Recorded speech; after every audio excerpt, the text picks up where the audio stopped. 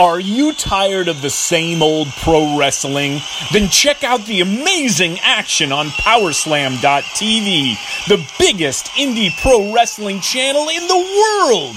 Get over 4,000 hours of the best pro wrestling events from over 110 of the biggest names in the industry from over 15 countries around the globe. Get your free trial today at Powerslam.tv. This is Jordan Grace, and you're listening to the Social Suplex Podcast Network. BWB, this is One Nation Radio. You better get it right. Rich Latta, James Boyd came to give them life. The Blackest Wrestling Podcast has come to kick all ass and drop it 6 feet if they kicking trash. Word, let me welcome y'all to something different. And if you dig it, man, you should let some friends listen. We be getting it in, this on the regular, dude. Ravish and flow, but this shit rule. See, James don't rap, so I had to break it down. The whole network, man, we coming for the crown. Raps in the columns, I keep them both covered. Making the beats too, so the listeners can bump it. Hit us with the rating, yeah, I'm saying it's a 5. Before you hit it, talk, bob your head side to side. It's One Nation Radio, and this is the beginning. It's Rich, and I'm here with James. It's time to listen to One Nation. You got to unleash the power of the pyramid. This is Mike Sempervive from WrestlingObserver.com. Check me out on Wrestling Observer Live every day. And also check out your boys, Rich and James, on One Nation Radio. This is Kenny Omega. We're listening to One Nation Radio. Check it out, guys. These guys know what's up. Big Kenny Omega fans, and that's all that counts to me. Goodbye and good night. Bang. Ladies and gentlemen, welcome to this week's midweek edition of One Nation Radio. I am James Boyd. I just had to take a take two because a second ago I said I was Rich Latta. I've lost my damn mind. Rich, the actual Rich, please stand up. What's going on, man? Nothing much, man. Just trying not to get snitched on by 6ix9ine, you know. Oh, man. Apparently, so you know he's out here telling all folks. So before we continue, I just want to know: are either you or our guest today, Jeremy, are you guys members of the Nine Trey Blood Gang? No, Jeremy, are you a member of Nine Trey? No, I don't think I am. Okay, all right. Glad that we got that straight. So, Nine Trey free podcast. Oh, like conflict free diamonds that Kanye was talking about back in the day. Yes. Okay. So, as you heard, Jeremy is with us today. Social Suplex Messiah. I decided to call him Messiah. I don't know why. What's going on, Jeremy? Nothing much, man. I'm doing pretty good, man. I'm energized by the Wednesday Night War and all these guys just being petty with each other, going back and forth, shooting on each other, and I'm loving it. I'm loving it all, man. I'm excited. I know a lot of people are, they're, it's not really a war. You can watch them, blah, blah, blah, blah. But I'm loving the back and forth. I'm loving shots being fired. I'm loving it. Okay. So, we all watched NXT. I think we all watched NXT last night. I know me and Jeremy did. Rich will just fake it if he didn't watch it. He saw enough to know how to make it to work. But we'll carry him. Yeah, we'll get on to that in a second. But it was like the British Bulldog and Bret Hart right now. I'm fooked. Oh. Okay. So we'll get in NXT in a second, but first, because we missed doing a instant reaction podcast for Clash of Champions, which is now, I guess being recalled as Cock, WWE Cock. So let's talk about WWE Cock. So what's any initial thoughts, Rich, Jeremy? Actually, start with Jeremy. Just main takeaways from Clash of Champions. Man, it was a very mid pay-per-view. I mean, you had a bunch of matches that just kind of ranged in the 3-star or below. Thank the Lord for Sasha Banks and Becky Lynch. That was like one of the only redeeming things from the whole pay-per-view. And it was just, 3-4 hours of just super talented guys having very average matches. That's kind of the declarative take. Rich, you have anything to add? It would have been better if they gave us. It wasn't that bad, right? But I'll tell you what the fuck it was. It was not good. It wasn't close to good. It was barely average. It was underneath average, and it was not Battleground 2017. See, like when we talk on the internet and on podcasts, people tend to go in absolutes. Like it was great or it was sorry, right? Right. I believe if there are 100 numbers on the board, we can select number 38 if we want. Yeah. This was like a 38, like yeah, like this was 100. Like it was not bad by any stretch of the imagination, but it was just a reminder of why I can't take this promotion seriously, why I watch it as comedy when I do decide to watch it, and then when I do watch it, they turn people that I like to watch wrestle into people that I don't care about anymore, and they fuck the fans and bore them into silence for most of the night. Okay, so I am going to do some pretty quick math, and I'm going to say that between SmackDown and Raw and the 12 pay-per-views plus the 2 Saudi shows that we have, that is 118 shows. They put on a show, and keep in mind this pay-per-view, so this should be one of their 14 biggest shows of the year or so, right? They put on a show that was just average. It's one of their 14 biggest shows out of 118, and it was just flat out average wrestling for 4 hours. That leaves a lot to be desired. Yeah, I mean, especially in the climate today. I mean, you have so many options to watch great wrestling from across the world, and the biggest company in the world is going to come out here and put on this average, mediocre pay-per-view. And we saw it happening in real time. It was like, we saw them open with that tag team match, and we were wondering what the hell the finish was going to be. And they just decided to essentially beat the champion clean. And it was like, well, we already know they got to make their entrances again tonight. They don't do an angle to get people hot. And I don't know, man. Like, just up and down the card is just a host of, yeah, we don't really care about this show, but we got the building book, so we might as well, like, just, we're going to send them out there. Y'all came to see the circus animals, right? Yeah. And the one thing, and we mentioned this about how average the show is, the wrestling was better than the booking on the show for the most part, because you think about the show and it's like, what, 3 baby faces succeeded in the entire night? Seth was, and one was a face versus face match. It's Seth versus Braun, so we was already in a successful baby face there. Alexa and Nikki Loon, they both won. That's a successful baby face act. And then you get, there was one more I'm blanking on. Kofi. That's right. Kofi and Randy Orton. So on a night where there's, roughly, 12 matches between the pre-show and that as well? If you started watching from the pre-show, you saw off rip 5 matches in a row of just people getting just destroyed in all types of dumb ways. Yeah. And to go through that many matches over that amount of time and only have 3 successful babyfaces. I mean, I remember there was one pay-per-view maybe last year where like there was only 1 successful babyface the entire night, and you're like, gee, no one of them the fucking show dragged. Like that's a big fucking deal. And when we always go into the thing about heat, and the purpose of heat is for an eventual payoff, and they never give you a payoff or one that's satisfying, or they'll seem like they'll have something together and then they ultimately say, screw that, let's move on and change direction. It's frustrating to watch or to think about it.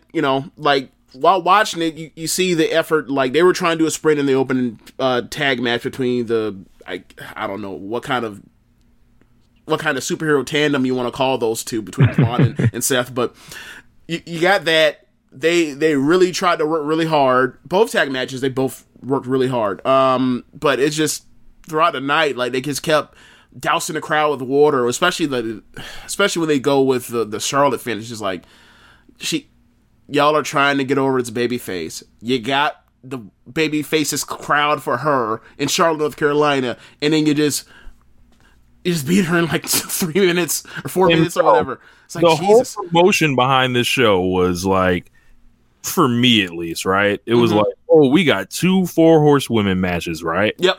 And you do this bullshit in one of them, and then you do that awful, atrocious finish at the end of the other match. It was like all this promotion that y'all did, like doing that match on Monday Night Raw. All the fans are hot to see this. All Stan Twitter's going nuts. They're talking all their Twitter. Look, they're talking all the shit like that. This is about to be this showcase. I mean, they had to shut up essentially, but I'm not like saying that to flex on them. It was like, yo, people really were excited about these things, and then you turn those into fucking angles that will make people like. In the case of Sasha and Becky, right? It's not going to make them less excited. However, I don't think either one of them were, I don't think Becky couldn't have lost there. I don't think Sasha couldn't have lost and attacked her after the match or something. Like, neither one of them had to be protected to do this. And, if you can't book a winner, don't book the match. Yeah, James, you say that all the time. People are like, oh, well, they had to do this to continue the feud. It's like, if you don't want either one of them winning, what is the purpose of having this match? Yeah, or the tag gonna win. Did on the pay-per-view, and like y'all had no problem throwing Roman Reigns' ass out there, with no title on the line. Like, if you want to do that, import that over there. Give Charlotte the same win over Bayley in her hometown, and then have the wild brawl with Sasha. You could have cut some time off the pay-per-view. You could have saved the booking and not beat anybody in a singles match. Well, my thought about the thing with the Charlotte and Bayley thing is, I'm sorry, the Becky and Sasha thing is, it goes beyond the simple, if you didn't want to beat anybody and don't book the fucking match, and also, my classic is, you can do whatever the hell you want because it's fake, right? So, the thing that really is problematic for this one, or I feel hurts it, is Sasha turned heel on Natty. Becky comes out. They brawl to the outside. Sasha beats the hell out of Becky with a chair. Well, they ended the match with Becky clobbering. After they brawl, Becky got her vengeance now, and beat Sasha's ass. Now what? And she got the tap out, like a visual tap out on her, three times. She tapped out 3 times. Yeah, I'm not really concerned about that is also a thing, right? Like, she got thoroughly beat, and also Becky got the vengeance back, right? So it's like, all right, so now what? Now you're going to the Hell in a Cell? Watch Sasha even get another match. Right. Like, she lost. I'm sorry, she lost. She didn't lose, but she didn't win. She got her ass beat, and Becky got what Sasha had over her back. What's there to discuss?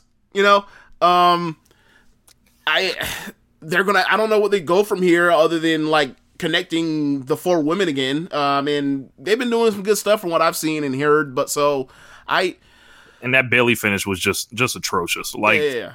Y'all and y'all goddamn turnbuckle finishes women's matches. You would not do this in the men's matches. Why is hitting the turnbuckle the worst thing on earth? If Toru Yano wrestled in the WWE, he would be the fucking world champion. So, oh man, yeah, I don't know what they're doing with the Charlotte thing as far as that one, because this is like, they're clearly about to pair Becky and Charlotte together to try to further, either they got to reform their, I don't know what they do on TV, but clearly the direction is they're going to join forces to stop Sasha and Bayley.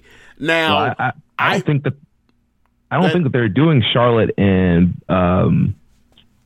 Becky, because on SmackDown, Carmella came out to help Charlotte. Now it looks like they're doing Charlotte and Carmella against those two.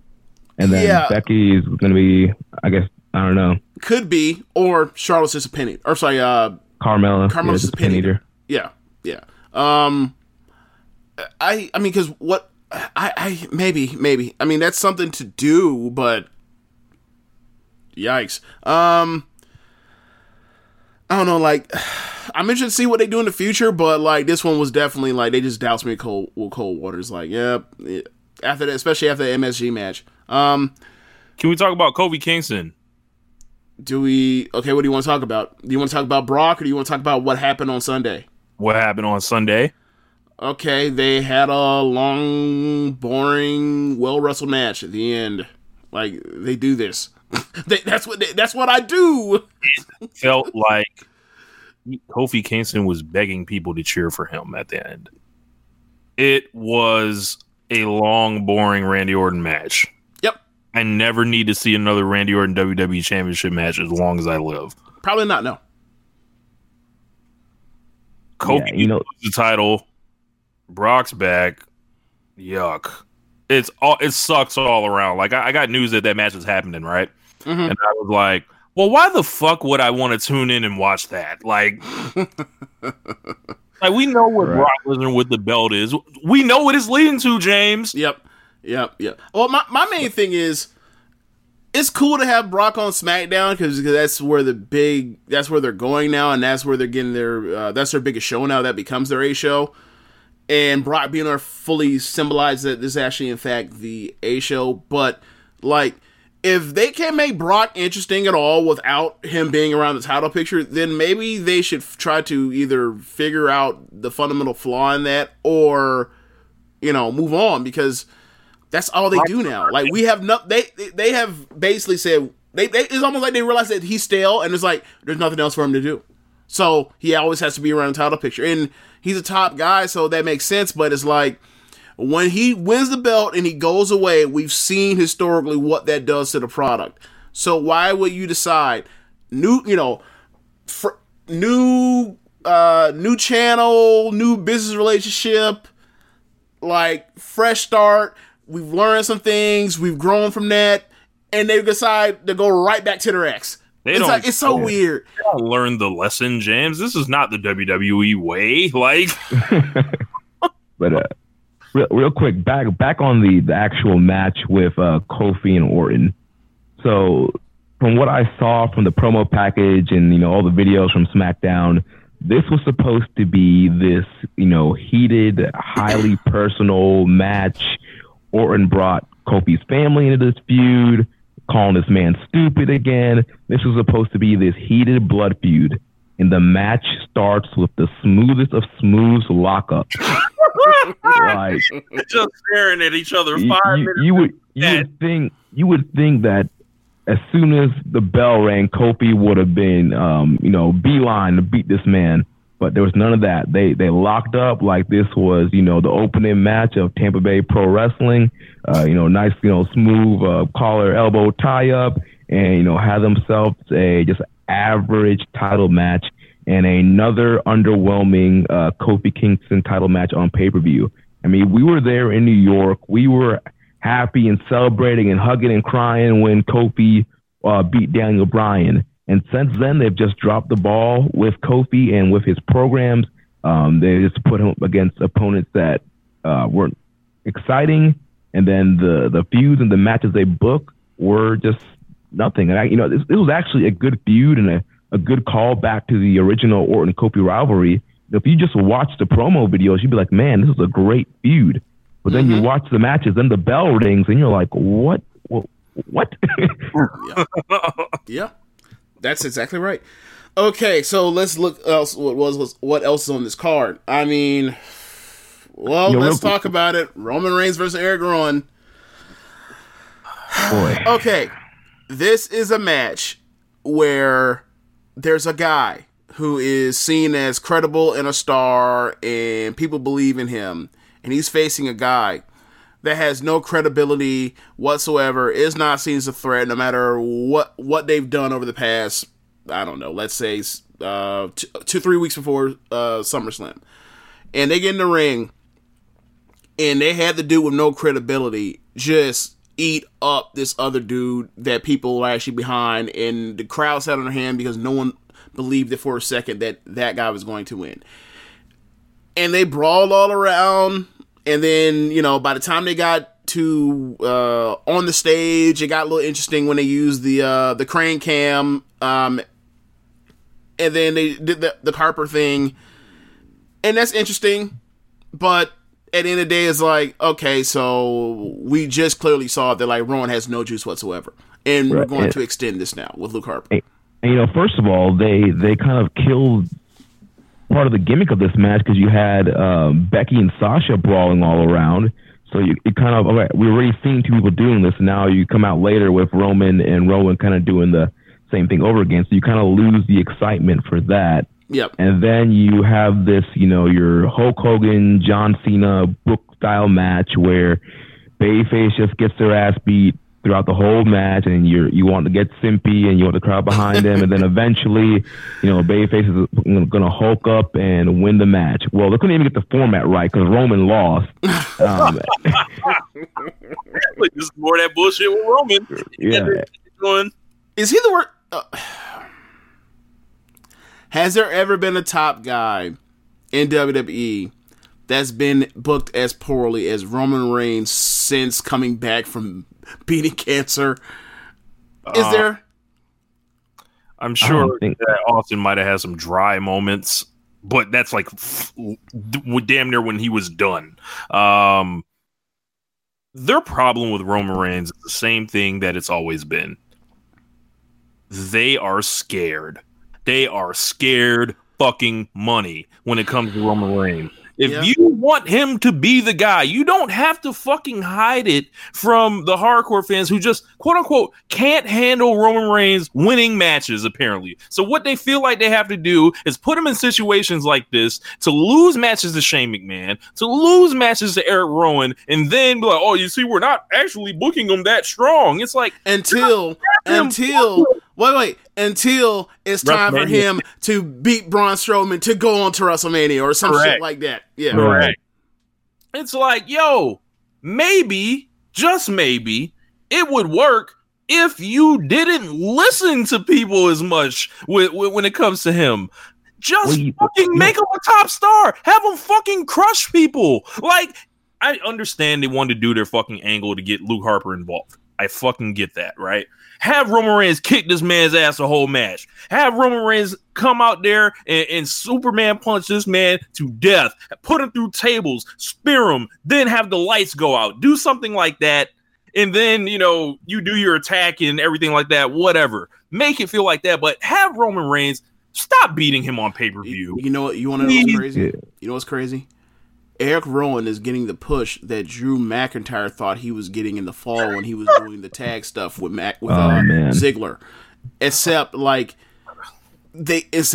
beat him with Ziggler that one night with Finn Balor interference, and they just completely dropped it then. And then they didn't do anything until Roman came back with McIntyre. It's really weird.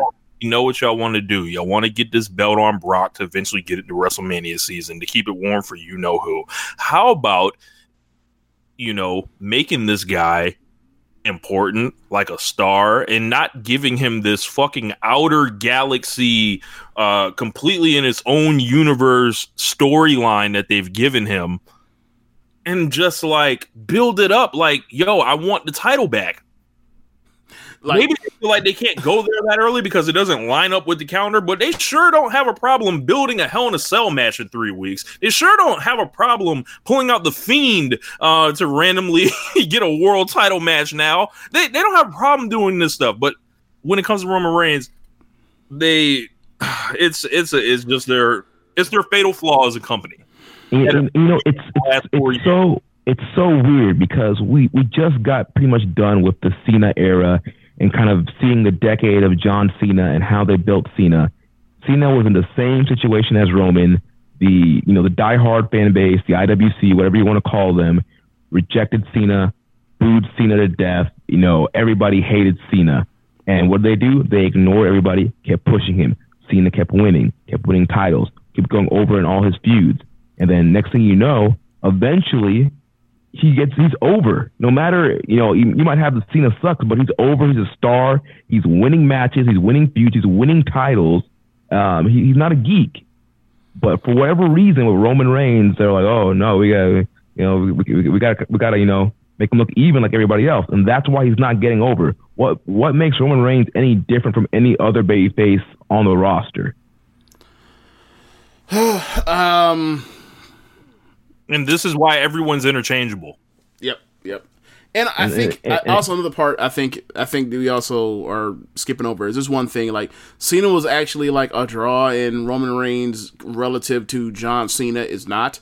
He's a top draw for this era in this company without a John Cena around, but full time anyway.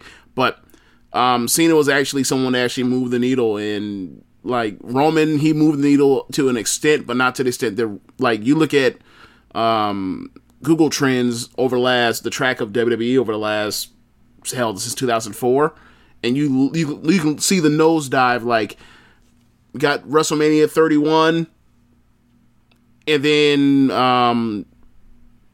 Lesnar beat Samoa Joe, then Roman, then Strowman in 3 consecutive months, and then the shit just nosedives. And we haven't recovered since then. Like, you niggas fell off and we never recovered. So, like, you throw that where, like, every contender there was actually people believed in that Lesnar just mowed through in 3 months, or pinned in 3 months. Combine that with no Cena, and it's been a wrap ever since. And also you throw in the fact that, like, after WrestleMania 31, he lost their damn minds, put the belt on Jinder, and then they continue to do ridiculous shit. So, right, and and they're never going to move the needle with Roman keep losing.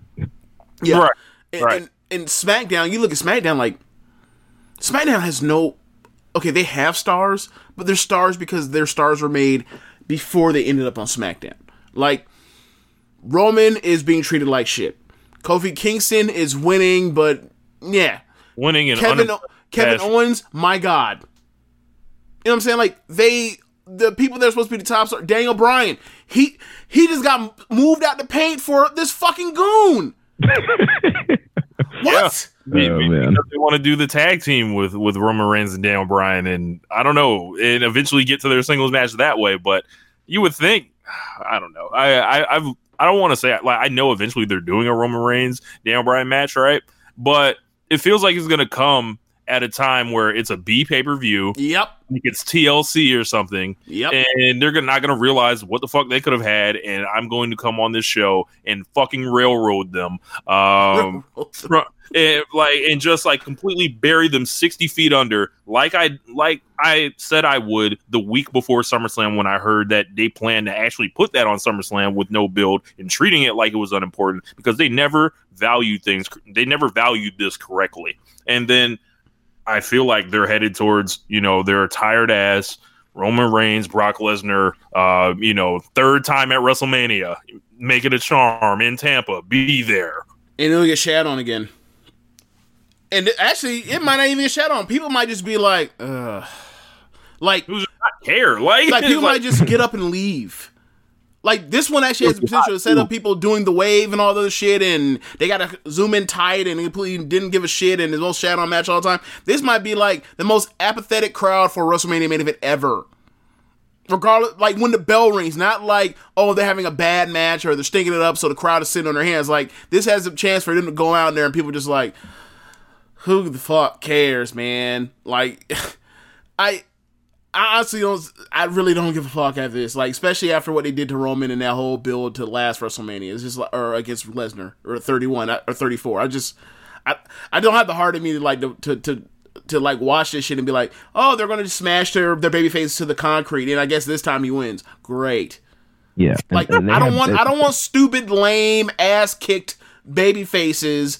Like, it makes sense for you get your ass kicked a couple of times because that builds the heat for the heel for you to overcome, or for the next baby face to topple whoever. But like, Lesnar is just heat on heat on heat. And honestly, you look at from the Bryan a year ago, like, he's kind of on point again to where we used to be when pay-per-views were like, I can't wait for a Lesnar match because he's going to have a great match. Like, that Daniel Bryan match last year at Survivor Series, the Royal Rumble match with Finn Balor, it was short in 2 minutes, but like, you include that entire presentation for the opening match of WrestleMania 35. You go and talk about his Survivor SummerSlam match with Rollins, and like, he's had 4 consecutive hits. I don't even care about the hits no more. I'm so done with him.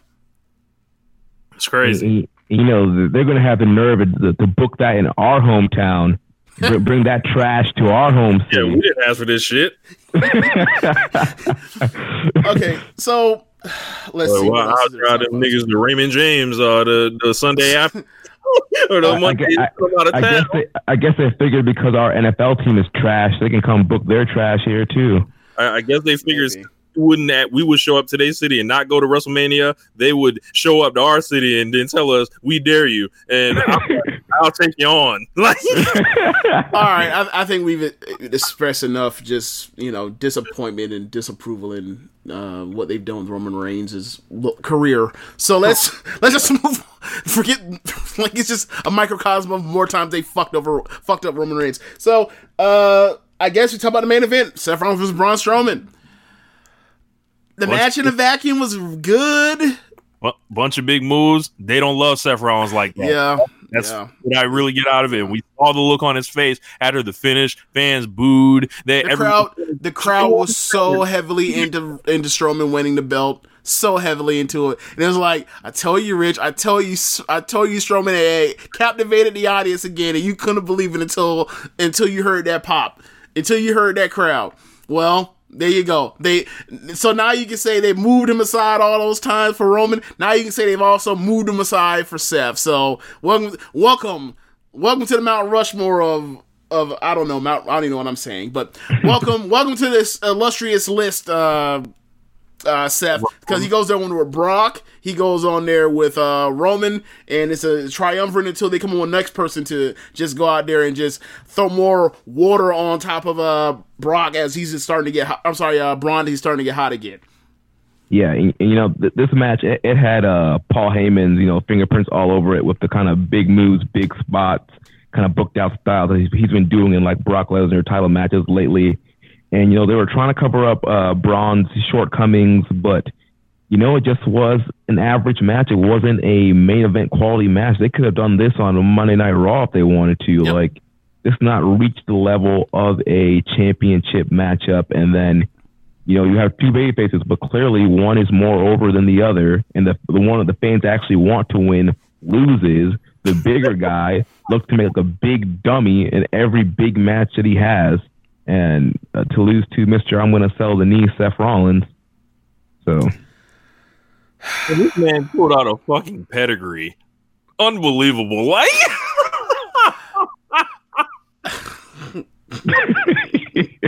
yo, like, man. Hey, that don't lose. Look, man, if anyone else like laid their main events out like this, they would get fucking killed for it. I mean, like, the promotion? Yes. Yes. It'd be like, there's just nothing but a bunch of finishers and false kickouts and big moves. It's not all about the moves, guys. Yeah, it's all about high spots. All the high spots are doing. Yeah. And that's fine. Like, I understand what they did, but like, what is it? Like, is it okay for this type of match to happen?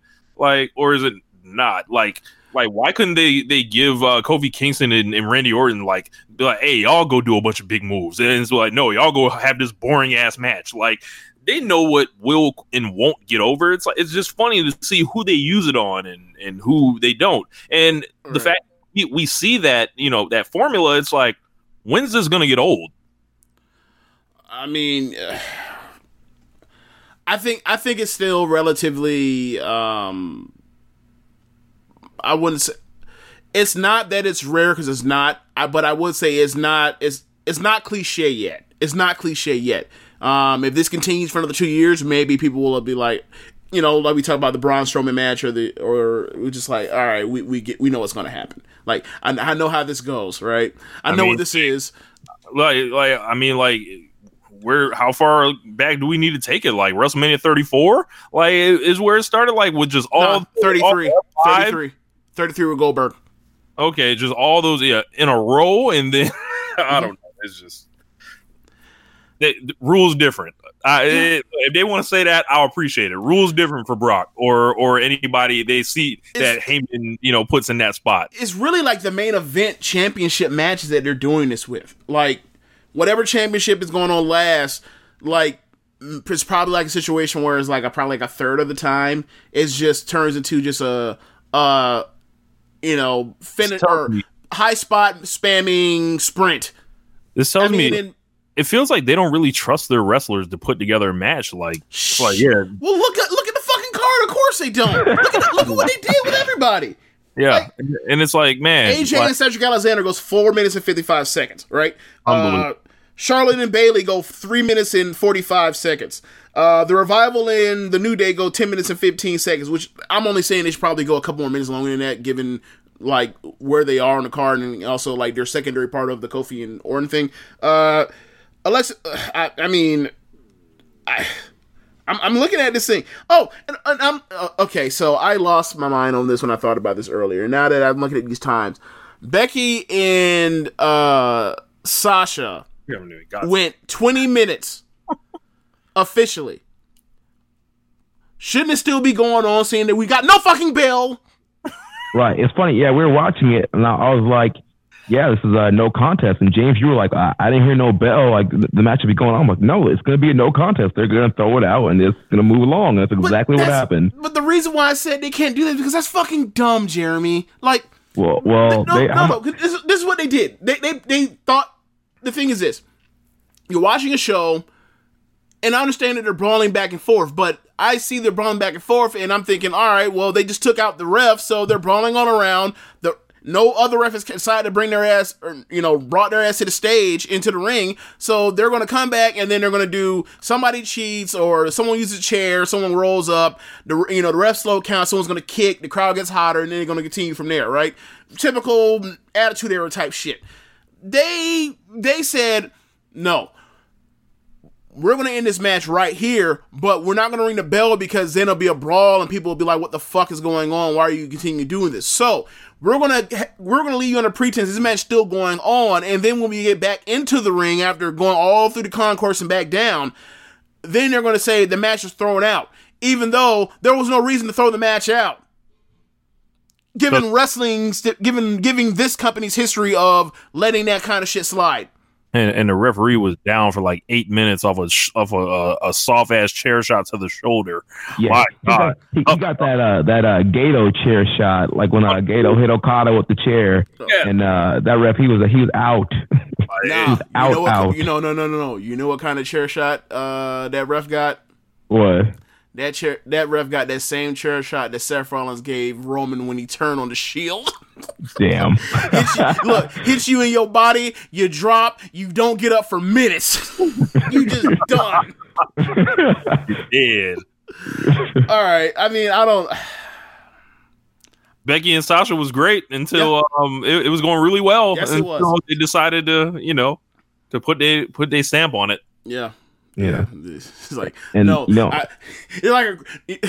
this is this is like a criminal mastermind that's like, he's never been caught, but he always leaves behind like one clue so the people know it's him, but you'll never catch him. So he's like, I must leave my signature on this crime that I committed, and then he just poof into thin air. Like how do I finish, sign, Vince McMahon, out of here, gone, poof. So I don't know. I guess we can move on to talking about NXT on a brighter note, much brighter note. NXT had. Well, one thing before we go to NXT, I just want to give a shout out once again to the cruiserweights. They were on the pre-show. It was Gulak defending against Carrillo and Lince Dorado, and they went out there and had themselves a very good opening match.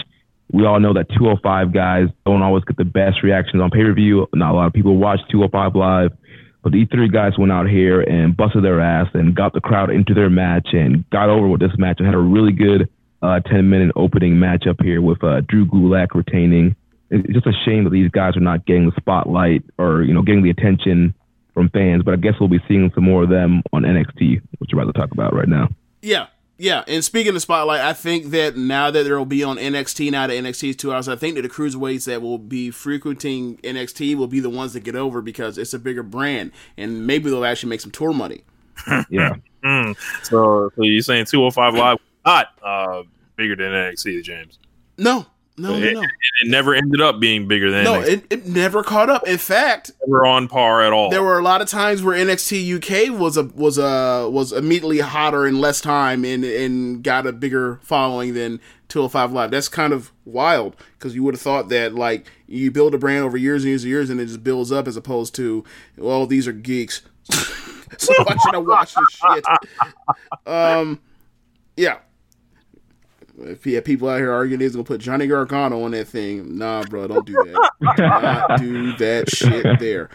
Okay, so first NXT on USA Network.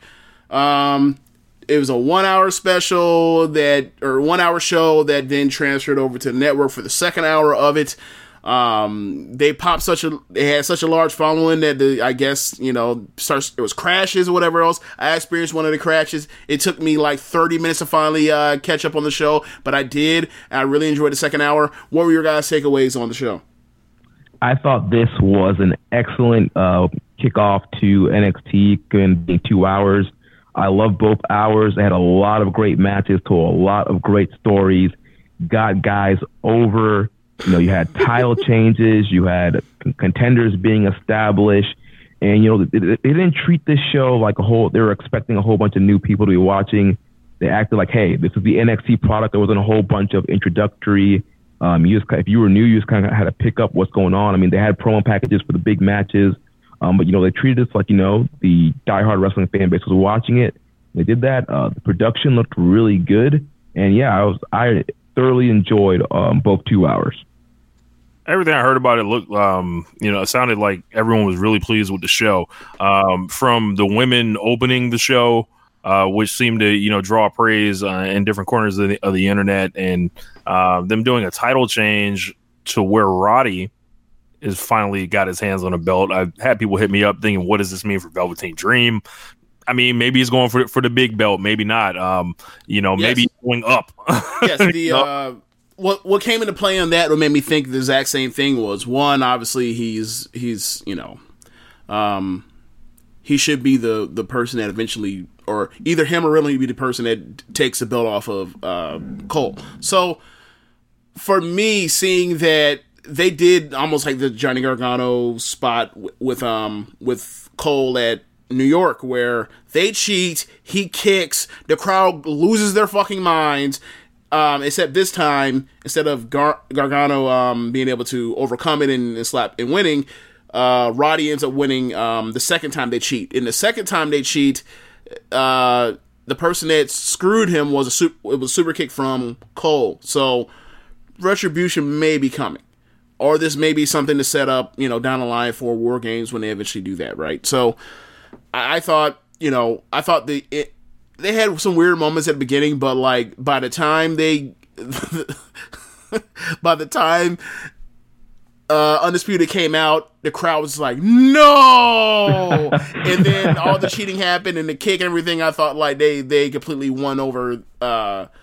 They completely took the match up like 2 notches after that kick out. So I thought they did a good job with that one.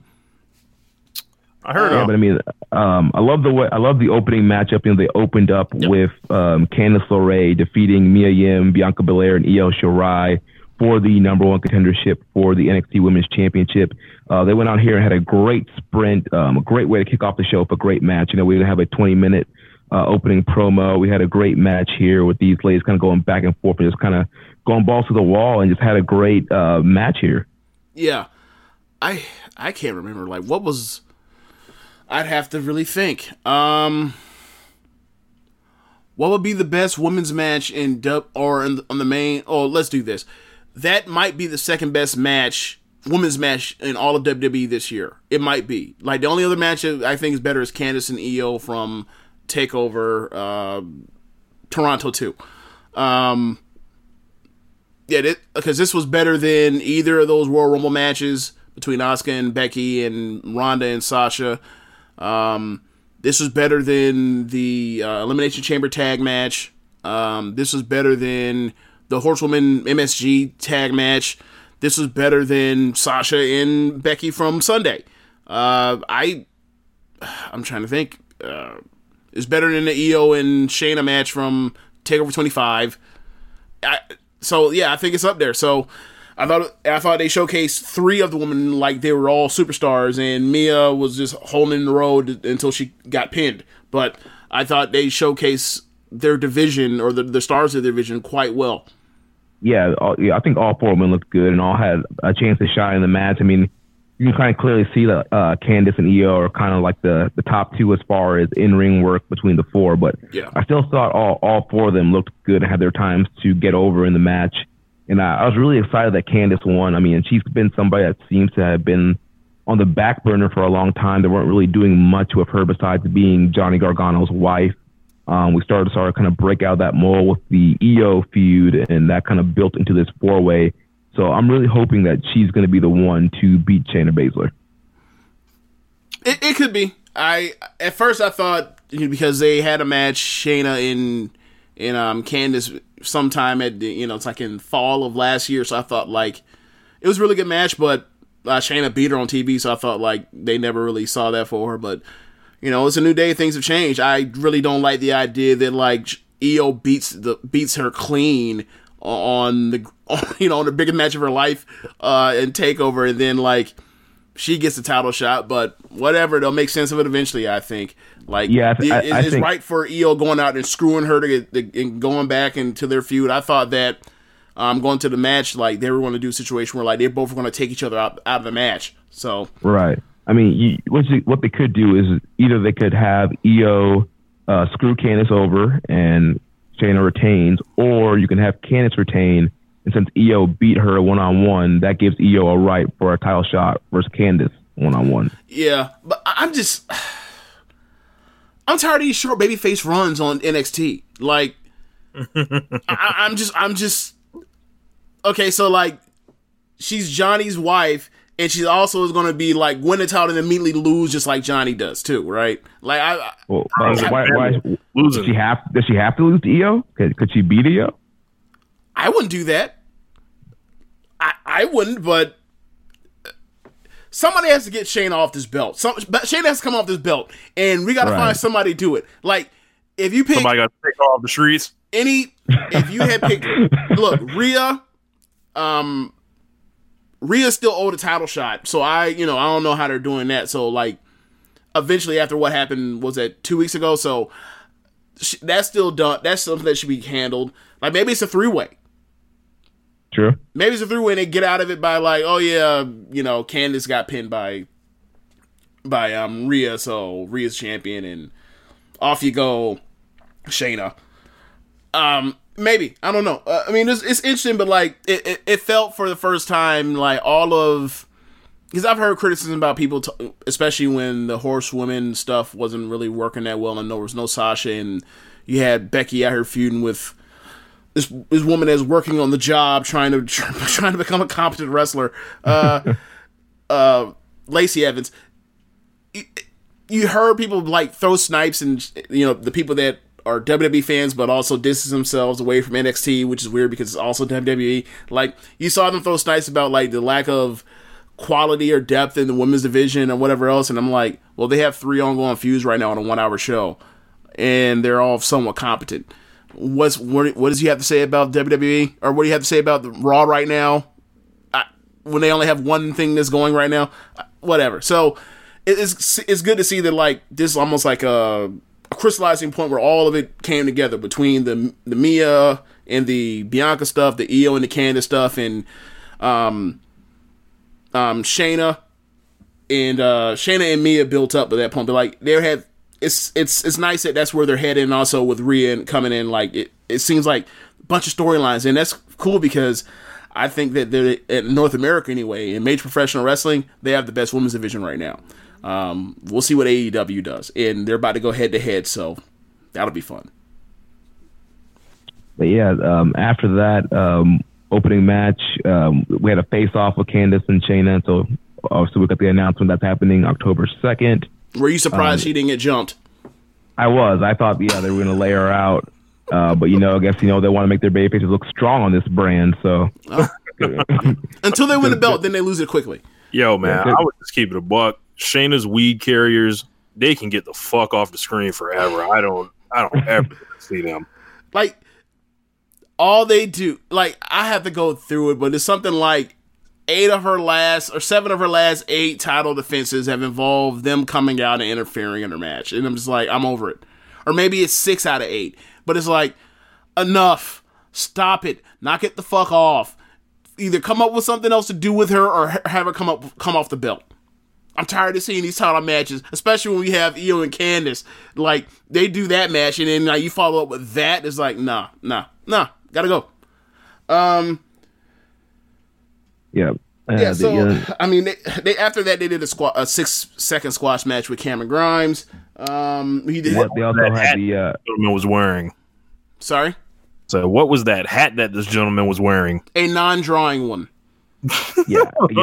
I'm not sure what they're kind of doing with the presentation of Cameron Grimes, formerly Trevor Lee. It's nothing similar to what he was doing before he came to WWE. And I think Trevor Lee's a very talented guy. He's a great talker. They haven't really let him talk that much yet. And so, I'm not quite sure what this whole gimmick they have him running with and what exactly they're doing. I know clearly they see something in him because they put him on the USA Hour and put him over super strong over Sean Maluda. But I'm not quite thinking. I don't know what the whole top hat thing is or what direction they're going with him. He's like Hillbilly Mad Hatter. It's weird for me because you watch the breakout tournament and only 2 people got over, and it was Angel Garza and it was Jordan Miles. Why are they not on this slot? In this slot, right. Apparently, Garza had a dark match against Raul Mendoza that tore the house down. Oh, good thing they didn't put that on TV. Right. I mean, Garza clearly has a connection with the fans. I heard there was big chance for Take Your Pants Off throughout. He teased it and then finally, ripped it off. And he's getting over. I mean, we see Garza on the Largo Loop all the time, and he's one of the most over new guys that have come in the last couple of months. And this is a superstar presence. And if they put this guy on TV, he's going to get over. Yeah. And it's funny because the first time I saw him was on a Tampa House show. And that was one of those shows that I didn't invite you that Josh is still bitter about and whatever. Sorry, Josh. So I went there and I saw the match and I saw him come out. Sorry. Suck it, Josh. So I come out. I'm like, let it go. So I saw him come out. He works the match. He gets super over. I'm like, and I remember texting you, like, this Garza dude, like, he's got something going for him or whatever else. And then he could be like a pretty boy heel. And then I find out oh yeah, he's Humberto's cousin. It's like, oh, he definitely has something going for him. So, I just find it weird that that's where they decided to go with even the final. But it is what it is. Also, before that squash match, we did get a promo package hyping up Keith Lee versus Dominic Dijakovic for next week. That's right. Can't wait. I wish they had saved it for when they go head to head. That would have definitely put butts in seats or kept people from changing the channel or whatever else. So,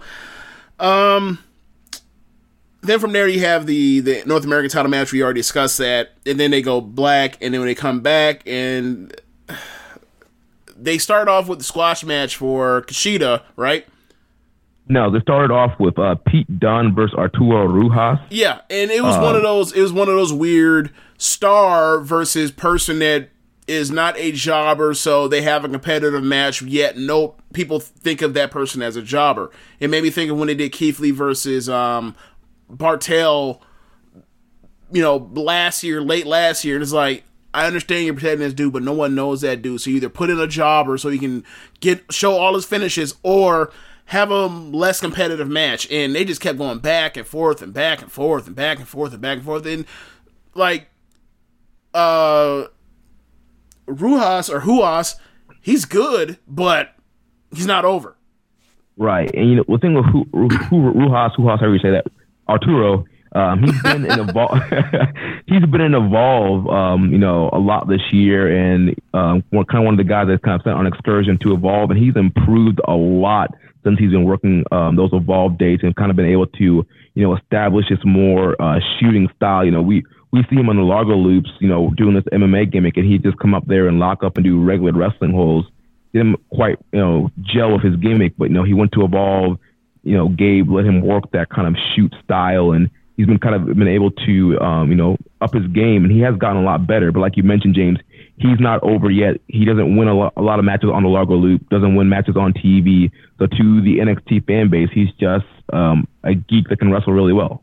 And I don't think he's a guy that they now that they're in this war, they might have one or two spots to where they can experiment per show.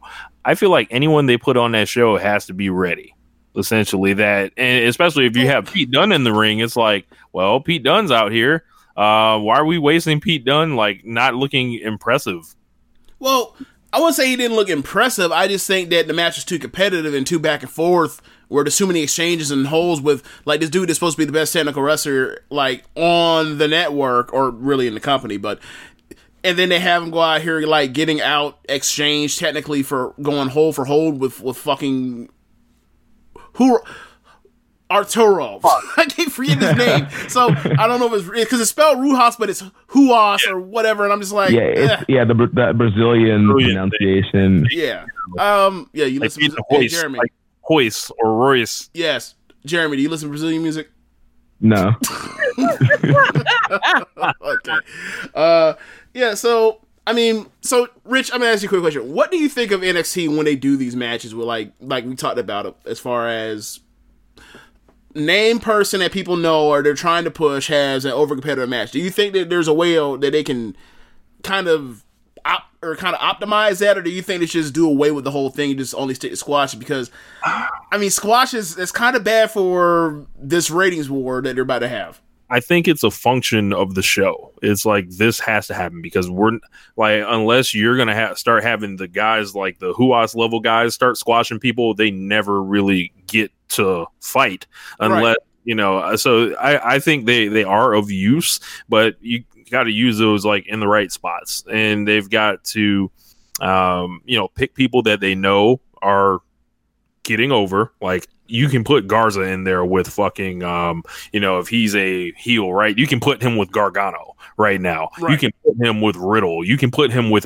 any of those guys, and he'll get over. And like, I think they need to, as Jeremy mentioned, like, because Garza's a guy that gets over locally everywhere. They need to be cognizant of stuff like that. And this is not a shot at Cameron Grimes or anything, because I've heard great things about the guy, but we always have the joke, they pick people for this shit. Like, he has a heavy reputation that was well earned on the U.S. Indies, but they, like, someone like Garza has something. So they just need to do a better job cultivating that quicker. And I think that's going to be the point where I feel like an AEW will be like, they'll know something's working, but like, okay, hold on, we need to spotlight this person. Like Jungle Boy and Luchasaurus, like, they're over now, like, offer 2 shows, so we're about to start going with these guys. Here's this merch, here's this whatever. Like, so it's just going to take them reacting faster, I think. Yeah, and I think ideally what you want to have is you want to have a guy like Arturo kind of pick up some wins on his own, get some kind of squash matches that kind of builds up. All right, this guy's been picking up momentum, do some video packages highlighting his rivalries and Evolve, show what he's been doing to get better, and, get him over with the crowd, get him to win some matches. Then, all right, he's earned this match to face, the longest reigning champion, WWE, the UK champion, and it makes a little bit more sense of why he's going a little bit more back and forth instead of kind of just coming in cold. The last time we seen him, he did job to somebody, right? And he's jobbing on the Largo Loop. Is like, why isn't Pete putting this guy away already? And you know what they're scared of? Like, they're scared of doing those personality pieces because they feel like people will turn them off. Like, they've started marketing NXT as no bullshit. So they're committing so hard to the wrestling. It's like, all right, the personalities are going to be the important thing to tell you why the wrestler's important, and that part will blow you away. I mean, maybe I feel almost like they put all the wrestling out there that they could in a smart way to kind of assure the people that are like, once it gets to USA, this is going to be Vince influenced and fucked. Yeah. That don't worry, you're going to get the NXT that you know and love, or you heard so much about. And like, NXT always does profile stuff and show you what's going to happen on next week's and 2 weeks from now stuff, and then plan ahead. They've always done that, and they've always kind of showed like personality here and there, and show like how and set angles backstage or whatever else. Like, they didn't do it as much as they normally do. But so you're right about the more wrestling part, but I feel almost like they were doing that to kind of like put your ADs like, nah, you're gonna get your dopamine hit. Don't just say you're gonna get buried underneath, having not Johnny Gargano, he's actually a good promo. Like having, I don't know, Kona fucking Reeves come out here and talk for 5 minutes until someone interrupts him. All right. Yeah. Yeah. So after that, is that when we get the Kushida supposed squash match? No, so after that, there was a Dakota Kai video package. No. Then there was Aaliyah versus Xia Li. Okay, let's talk about this. Okay, Dakota Kai is coming back. Where do you think she's going to be slotted? I think in the middle. Yeah, I think they'll try and have her like as a kind of a mid card baby face in that division. Like she'll beat like your Aaliyahs and Vanessa Bournes, but then she'll lose to your Bianca Belairs and your Shayna Baszlers. Now, and if she catches fire, she'll eventually get a title shot. Okay, so I can see that. Before she got hurt during the War Games match, when they were going to cheat. The second time before they started all this stuff with all the fucking cheating with the horsewomen, the second time they did this was War Games, and horsewomen come out. Io makes a save for Kairi. The third person that helped was Dakota. After that went away, they kind of put Candice in that spot. And now, Candice is about to get a title shot. So, it's like, for me, it's funny that, like, Candice LeRae got the spot that Dakota Kai may have possibly was set up to get. And it's like, damn, like, they really had no plans for Candice LeRae at all. Like, she could have been Deonna Purrazzo in the back. She could have been Chelsea Green in the back. She could have been Rachel Evers in the back. Like, damn. But... I think she'll get a shot. Like, people remember her last year when she was out here getting her ass whooped by anybody with any credibility. So, I mean, fresh start. I mean, I don't know. Who do you put her in there with? Did you just squash somebody on her first next week? You think you squash somebody? You think she has a better match? Yeah, I would put her in there with, maybe, like a Vanessa Bourne or Aaliyah, somebody that I know it's not going to be a great match, but somebody that she can beat. And keep the match real short, have Dakota kind of hit all her kicks and kind of get her signature moves over, in and out, 3 minutes, wham, bam, thank you, ma'am, and then have Dakota Kai go over. And have Io Shirai come out there and jump her and hit the moonsault. I mean, I don't know if they wrestled each other when she did her tours of Stardom. When Dakota Kai did her tours of Stardom. I don't know. I'd have to look that up. But, yeah, so, I mean, we could talk about Xia Li and Aaliyah. I mean, they're super botched. Like, Xia, remember how we talked about, like, when she had the match with me, you were like, just do kicks. Like, when you had the Mae Young Classic match with Mercedes Martinez in 2017, or when you had the match with Karen Q last year at the Mae Young Classic. You're a striker, you're a martial artist, focus on what you do well and bring that to the table for your wrestling. She did that until she was on the second rope. She tried to jump from the ropes on the second rope to the top. She damn near broke her fucking neck. And then she continued her match, and that was it. But she was impressed with her kicks and all that stuff, and then she tried to get out of pocket, and she almost paid for it dearly. Yeah, she was trying to be a Rich Latta pro wrestler, and it didn't quite work out for her. Because I mean, the match started off, and she was looking really great with the strikes, and she went for that springboard, and yeah, botchamania. She tried to recover, but yeah, the botch totally took the momentum out of the match, and it could have been a good little spotlight for her if she didn't do that have that botch. To quote T.I., she lucky to be alive. I hope they don't give up on her, because I think she has something. I do too. And namely, that's athleticism and striking, which is like there's no like who is the female striker in WWE? They really don't have one. Yeah, like they have martial artists, they have MMA people, but like they don't have a striker. Like there is no Aleister Black type in the women's division.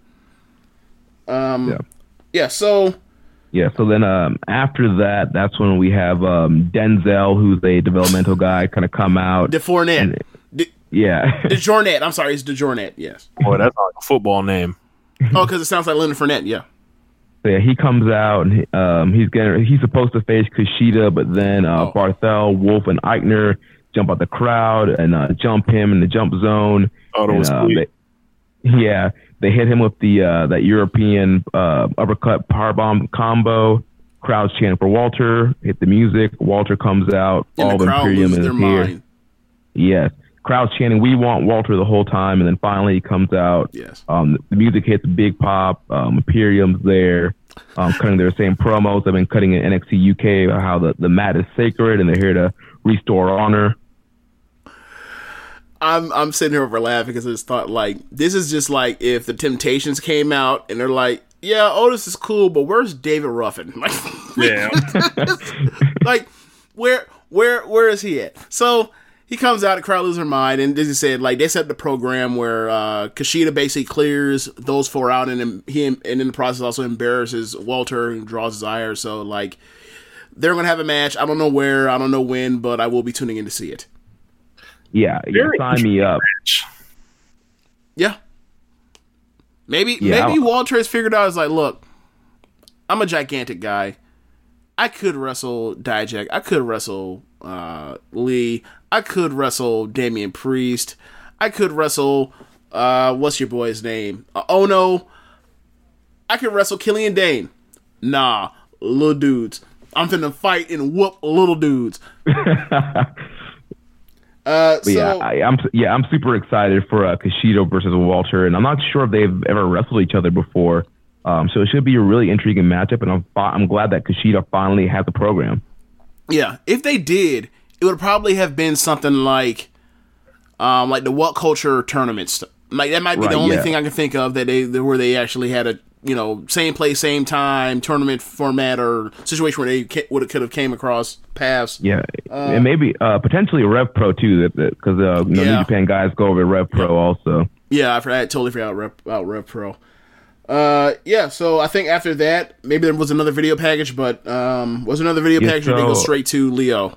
No, they came back and went to Leo Rush versus Oney Lorcan for the number one contendership for the Cruiserweight title. Leo came out, got a huge pop, welcome back chant.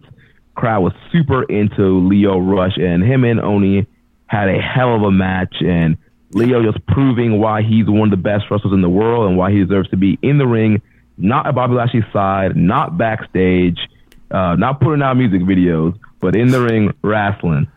So I saw this video of him. It was almost like a On the Trail of the Indies document thing on YouTube where they're following different guys around and they're following him around, and they're talking about like his beginnings and how he was a state champ in high school for wrestling for his weight class, and all he ever really wanted to do was wrestle, and now he has a kid, so he's doing this Evolve stuff or all these other WWN type stuff to make a living to support his family, and you think like you really want to root for this dude. And then, he comes on WWE from what I've seen, and he's just, he's also like a top heel. Right? So it's like, they can go either way with him. I noticed I brought this up to mention, I noticed on commentary that they talked about Mauro and Nigel specifically. They talked about how his life was not in shambles. That's not the word they use. It was something less harsh than that. But they were like, he's kind of been going through it in life, and he's kind of getting back on track. So they're doing the redemption angle with him, right? And they talked about he spent time away and he's doing rap videos, whatever else, and they didn't make. I don't think the intention was to make rap sound making rap videos the worst thing in the world, but it comes off oh man, me and Rich used to talk about this You meet somebody you used to go to high school with, and you be like, so what you doing? He's like, I'm running a rap label. And I was like, you may as well be telling me you selling crack. So it kind of, maybe that's just my perception of it, but I didn't feel that's how they were intended to sound like, but to me it sounded like, so what you been doing? Oh shit, he's like Enzo. He went out there and made a fucking rap record. So, anyway, like they talked about how he's trying to get on. Like, they shot the redemption angle. Sorry. I was going to say, speaking as a rapper, like, you know, when you tell someone you rap for the first time, it always is kind of awkward because I think you immediately think that, they think that you suck. Yes. That, you must suck. Yes. Like, at rapping. And it's like, no, I don't. Like, actually. Right. Just haven't gotten the break yet. Right. You know, so, yeah, there's always that awkward exchange. Yeah. All of a sudden you hand somebody a CD and you're like, they just handed me a CD. All right. Yeah, I remember 2003. I owe it to him to listen to it. You put that shit in. You want to tell him about the bridge test, James? Sorry? You want to tell him about the bridge test? The bridge test? What's the bridge test? If you can play their shit while I skipping without going through the bridge? Why if you can make it across the bridge, but if it's whack, you got to throw it out while you on the bridge. See, I had never heard of that. That's what shit y'all made up. Okay, bridge tip.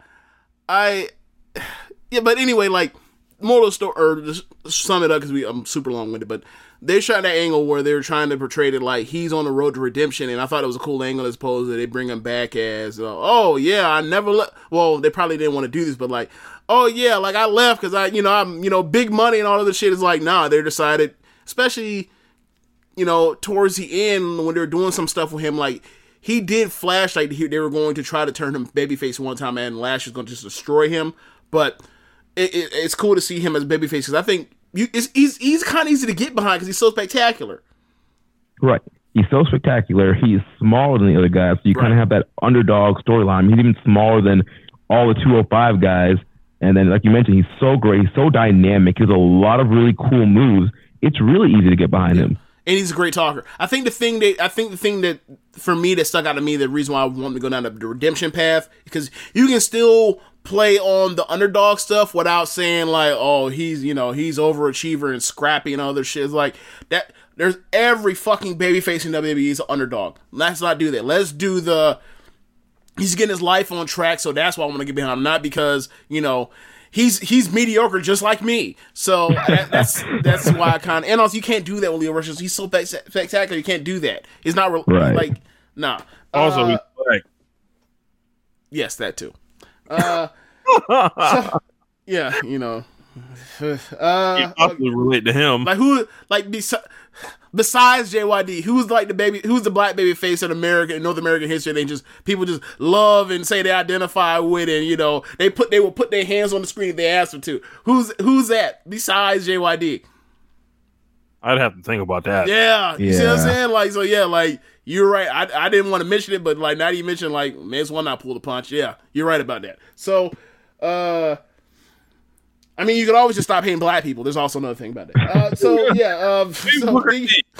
Maybe Booker T, but I don't know. I think he's kind of like more the awesome factor. Like, oh, he's awesome and also funny.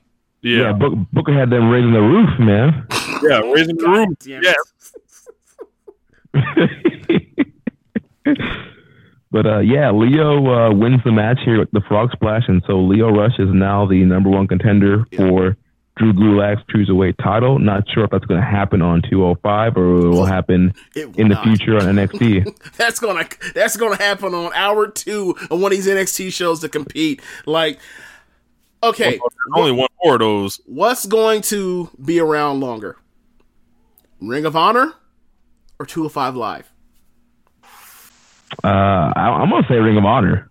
Same here. I think all of these signs are there. They're about to start like making a big gumbo pot of NXT UK and 205 Live, and then taking people out to like use in matches for time on that show. And that's how Worlds Collide is going to like essentially get built. Yeah. NXT is about to be. It's about to be the Super Dream Match Fed. It's about to be the network. Like you're not watching NXT anymore. Don't be fooled. You are about to be watching the network. And look, good for them because we had to watch, or me and Jeremy and Rich occasionally, we had to watch every single week after New York, and no Kairi Sane, no Ricochet, no Aleister Black, no Ciampa, no War Raiders, no, or from time to time, occasionally, Street Profits would be in and out. Like, they gutted that, and then you throw in, EC3, Lacey Evans, Nikki Cross, Heavy Machinery, like... It's like all network hands on deck. Sorry? It's like all network hands on deck. Yes, like they gutted that NXT roster and then like basically ran it through 2 takeover cycles as is. And for one cycle they got it to hold together because they were able to tease the decision of whether or not the Undisputed Era was going to break up because Johnny Gargano was playing mind games with them. But outside of that, like after they got past 25.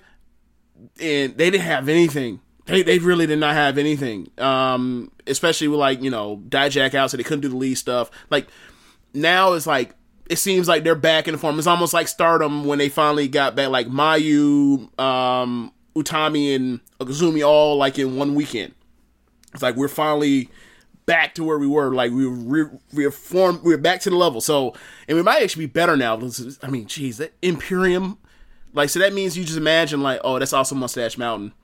Like, right. They're going to be out here killing it. Like,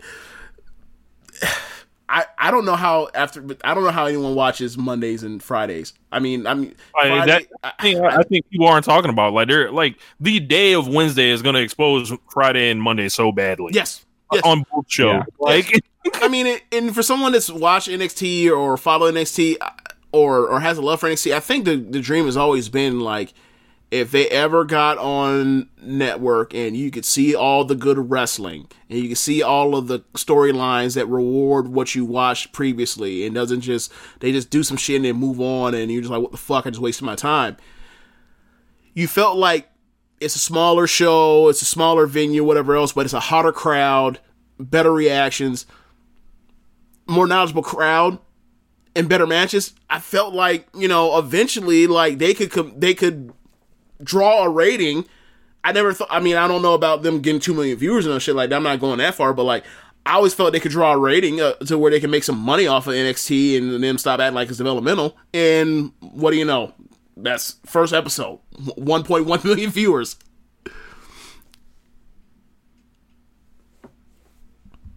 Yeah, so, oh yeah, so I guess we talk about this main event. Killian Dane and Matt Riddle in a street fight.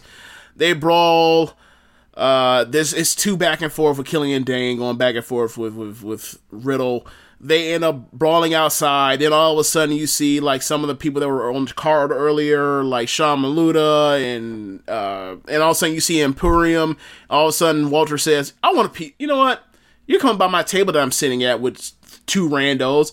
You know what? I want some of Matt Riddle." They start fighting. All of a sudden, they start fighting up on a truck. Out of nowhere, the Street Profits come out of nowhere to add to the fight. Then all of a sudden, like, it turned into like one of those go-home shows on Raw before the Royal Rumble where it's like, well, we don't think you remember what a Royal Rumble is like, so let's have like 40 geeks get in the ring and brawl into the ring. And except they just brawled around ringside. Like, that's and everybody basically like the show ended with everybody just laid out on the floor except for like Pete Dunne, who was whooping someone's ass when it went black. Right, yeah. Killian Dane did like a big dive onto everybody. Yeah, and so yeah, it was a crazy brawl. I thought it was a great way to kind of end the show, ended in chaos, and kind of leave you wanting to see the finish between Riddle and Dane. Do you really want to see that finish, or do you think like they just I mean, I don't know. I want to see Riddle put his knee through Dane's dome. Oh well, yeah, that's true. That's true because like this is I don't get it. Like this is as confusing as the Rowan push on the main roster. It's like what?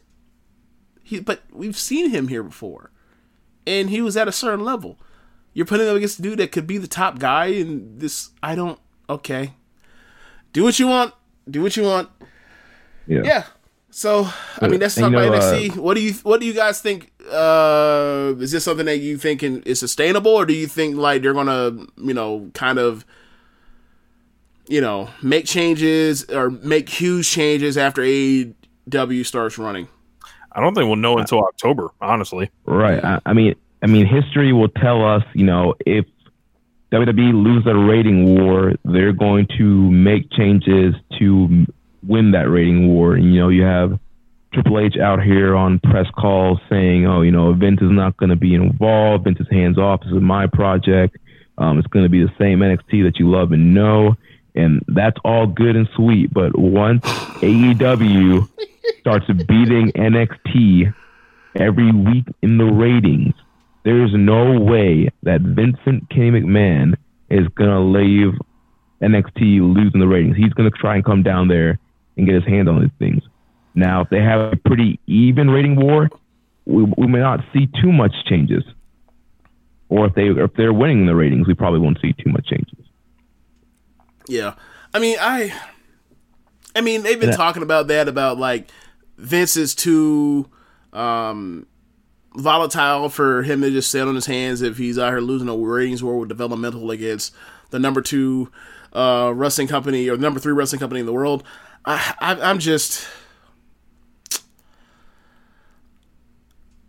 I'm willing to wait and see what they do. I'm not in the camp of thinking like that's immediately what he'll do. Especially after, because I thought like, episode 1 there'd be gigantic changes, and like this looked like NXT like at its best. Yeah. The NXT I fell in love with like after Brooklyn 4 last year. So I mean, I'm sold for now.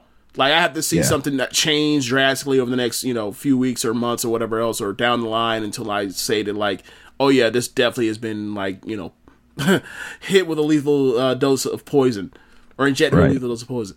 You mentioned the rating earlier, and also some other interesting facts. So that was, they were 4th in the key demo, which is 18-49, and NXT did more than 2/3 of Raw Hour 3 and SmackDown's demo ratings this week, and it was also more than half of the Raw Hour 1 and Hour 2 demo ratings.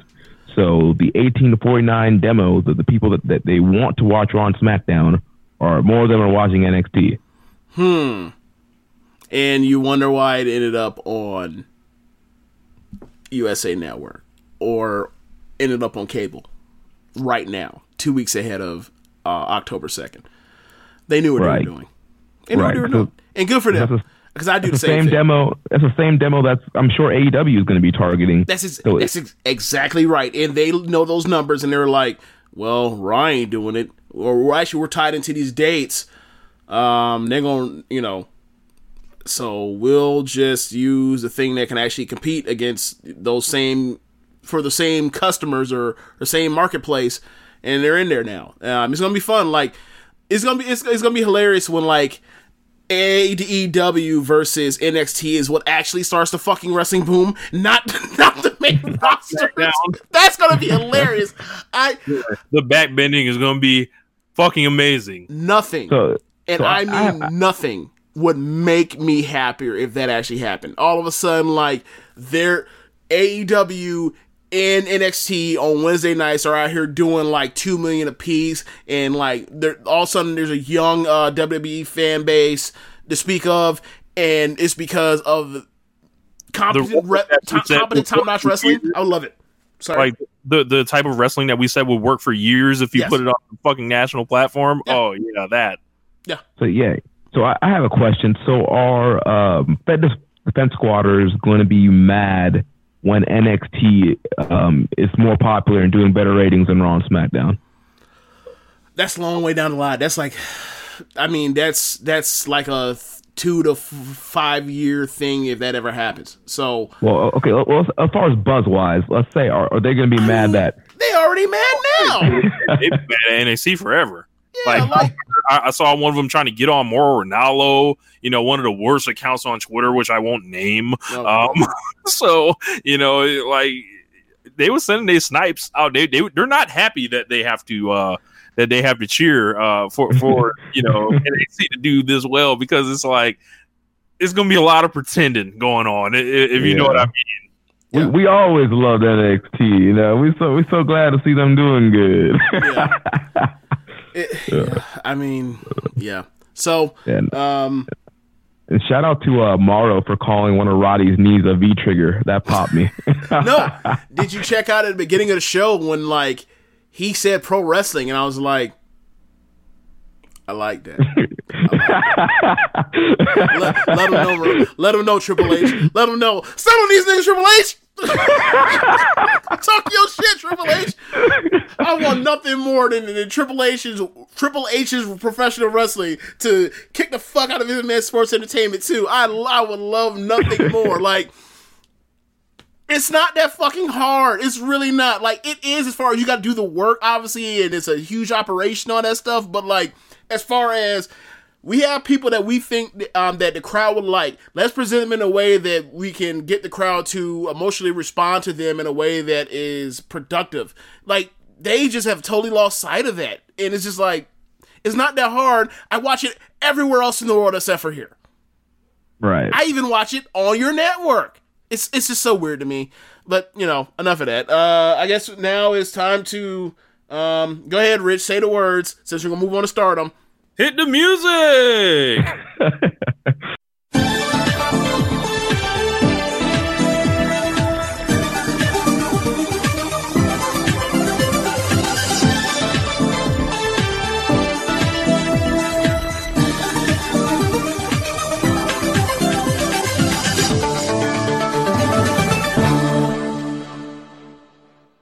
Yes, it is finally time for us to review the last 3 shows we missed of the 5-Star Grand Prix.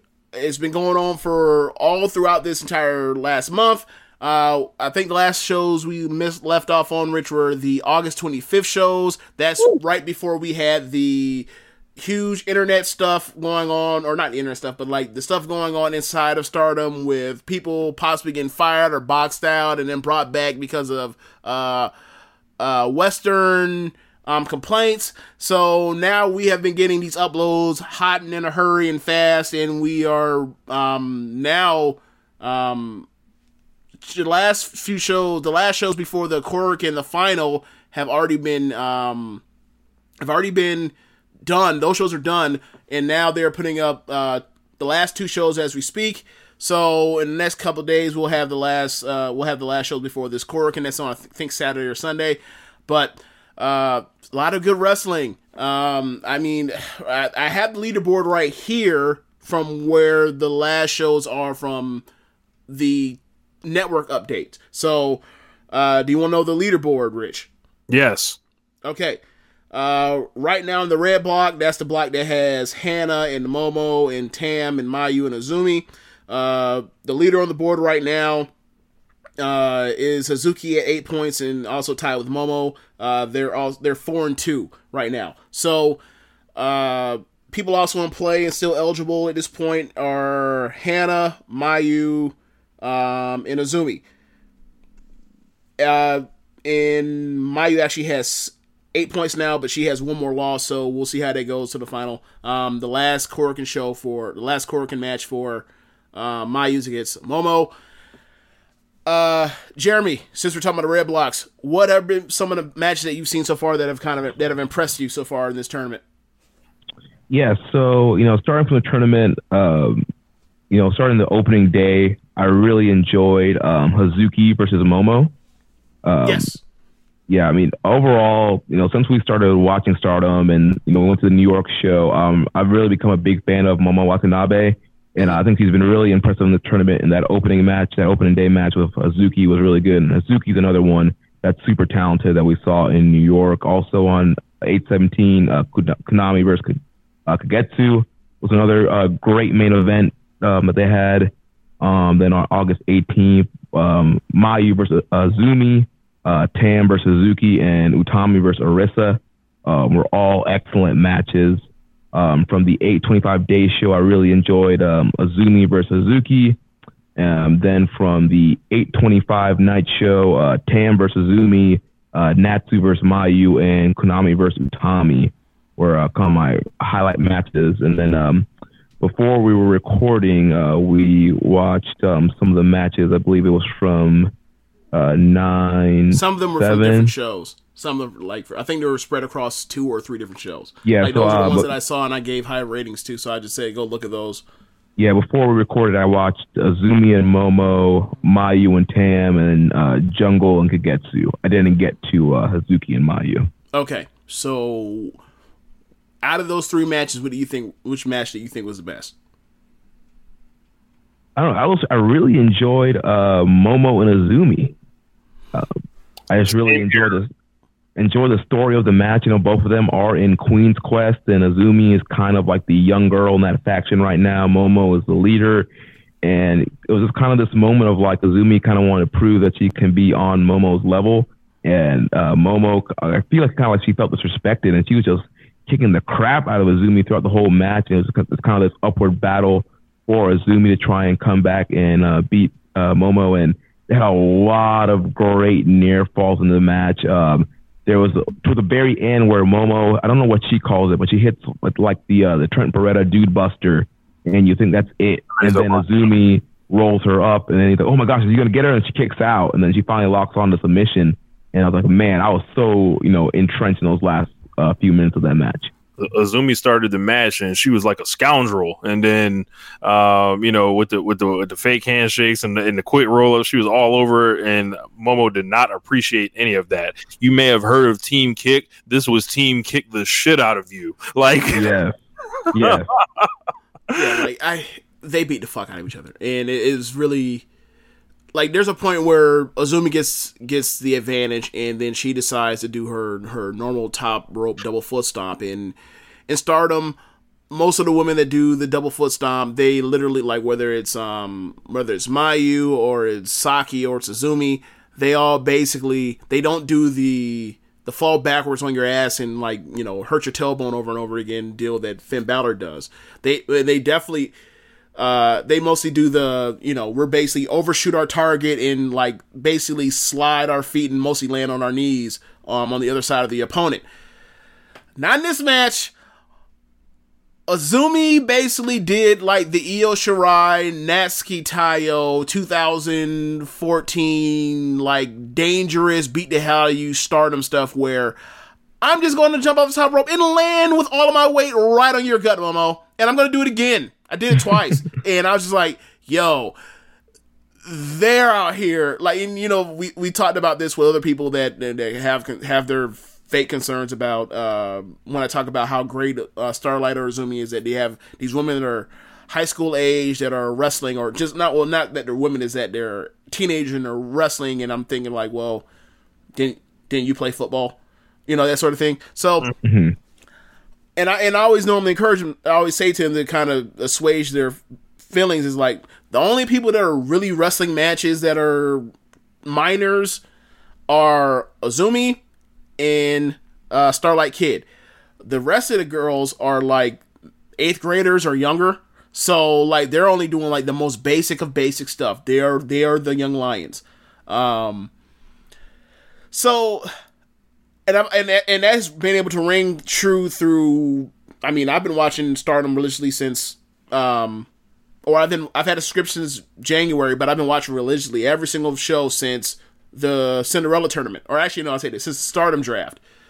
And Azumi's never took this kind of punishment, never take that kind of damage, and she never doled it out in that way either. Until tonight, and I feel like, I don't know if this is a new thing saying that like she's graduated to ass kicker status and ass kicked status, but like I was kind of like blown away that like the brutality in that match. And I don't mean brutality like this was some, they did a bunch of spots that were super duper or dangerous or ridiculous. Like this was not Naito and Ibushi by any means, but they actually stepped up to the plate and had a match that would have, like, if you took Azumi or Momo out of it being 19 and 16 years old, like this could have fit with any of those like Kairi Sane, Io Shirai, Mayu Iwatani matches where they were beating the piss out of each other, except there weren't any head drops or neck drops. But outside of that, like that kind of matches up. Yeah, I mean, I thought this was a really well told story here, and I thought this match, like you kind of said, this match kind of established Azumi as a legitimate competitor and as a threat to anyone on the roster. Yeah. After kind of going toe-to-toe with Momo. And, Azumi wasn't even supposed to be in this tournament. Right. And she, to me, has been the MVP of the tournament. She's been having...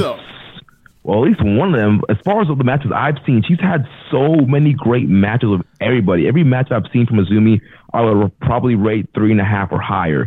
She's been having some excellent high-speed matches with everybody, and just, I feel like she's almost in a Lance Archer type of role, where it's like somebody who's not normally in the tournament is there, and they're having all these great matches and taking full advantage of the opportunity they're getting and getting over. Yeah. I definitely. She was in the running. It's weird because now that Utami and Jungle are both going down, and they had like these monster matches. Like, it also helps that Azumi is doing the high speed stuff more than anything else, and that's like, that keeps it. It's an awesome change of pace and picking up the pace. But like, I mean, there are a few people, like, it's not settled yet on who the MVP was, but like, people in the running off the top of my head thinking about it was like, Momo got herself into running with the Tam match in the Azumi match. You had Konami starting out hot early, Utami started out hot early, Jungle had back-to-back bangers with B and with Kagetsu. I mean, Kagetsu, the Kagetsu Jungle match, if you told me that was match of the tournament, I wouldn't disagree with you. Like, I think, especially if you think of, especially if you're someone that's watched all these shows throughout this year and seen like the long form storytelling that's inside of like that Jungle Kagetsu match from that Kurikan Hall title red belt shot that she had in January, or even the Tam stuff. Like, Tam stuff has been almost nothing but like story stuff, whether it's her getting P-chan back from Natsu after beating her, or it's her in a great match with Mayu where they're beating hell out of each other, or it's her finally, after losing the white belt match in the January Kurikan match, and then losing the white belt match to Arisa, like beating Momo. Like, that was like, there's been a lot of stuff for that as well. So, but I feel really bad because like Utami, I thought I really enjoyed her tournament so far in Jungle, and like they're gone. Like, Jungle still had the match with Konami, and that could have been the best match at Kurikan Hall, and up in smoke. And who knows when she's back, because she dislocated her shoulder, and shoulders are always tricky. But yeah, I was kind of we haven't talked about them yet, but I watched the Arisa and B match, and I was let down. Oh, what do you think happened? I think from what I remember of that match, did she work off her knee? I believe so. Yeah. Let me look back at the rating I gave that. That was. What night was that? That's a match. What night was that on again? That was on the. I'm looking at it right now. That was on the September 7th show, the 6th show. Gotcha. I haven't seen that show, that full show yet. Yeah. The problem with that. Okay, here's the problem with that show for me. Right. That show has Momo versus Azumi. Then right before it has Mayu versus Tam, and Mayu and Tam had a Mayu and Tam match that you expect from them, and then you say, all right, after those two matches, go out there, Arisa and B. Good luck. I thought it was a good match. It's just it couldn't compete with the top matches on that card. But I mean, if you're saying that as someone didn't see those other matches, did you see that match before the? I didn't. Okay, so maybe I was capping when I gave it a rating. I gave it 3 3/4, thinking like maybe I'm just worn out because I watch these shows back to back. So maybe it was actually just probably like a 3 3/4 or 3 1/4, and that's really all it was to it. Yeah, like Arisa's been hit and miss. Like the Tommy match off rip was a great match. I think I gave that 4 flat. She was set up to have a great match against Jungle in on one of these shows that aren't up yet, but Jungle got hurt. I think she's been solid, but outside of really the Tommy match, she's just been fairly like what she kind of is when she's not in a white belt match with like Tam or Momo or Hazuki or Jungle. Like, that's kind of what she is. She's a pretty good wrestler, or she's an average wrestler that's still green, and and also is hot and cold when she sells because like I don't know why she's hot and cold when she sells. Like when she's in a hold, she's screaming bloody murder and it's great, and then like she'll get right up and just start throwing kicks whatever lady got worked over, and it's just like I hate that. And runs and jumps and lands and falls and all that stuff. So I'm trying to think what other matches should we highlight.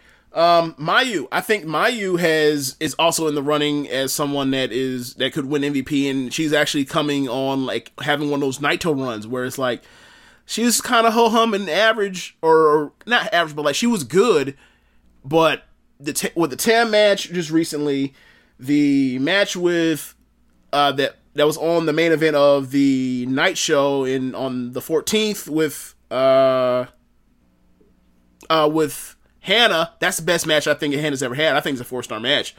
Like that, you have her match with the match on the 18th with Azumi. Yep, you have that. Really good. Even though it's quick, you have that. You have the Tam match. Like she in the Momo matches on deck. Like she has a great case to like come on and just steal it at the end. It's like, oh, so like the best wrestler in the company decided to show up at the end. All right, you just come in and swoop that MVP from everybody.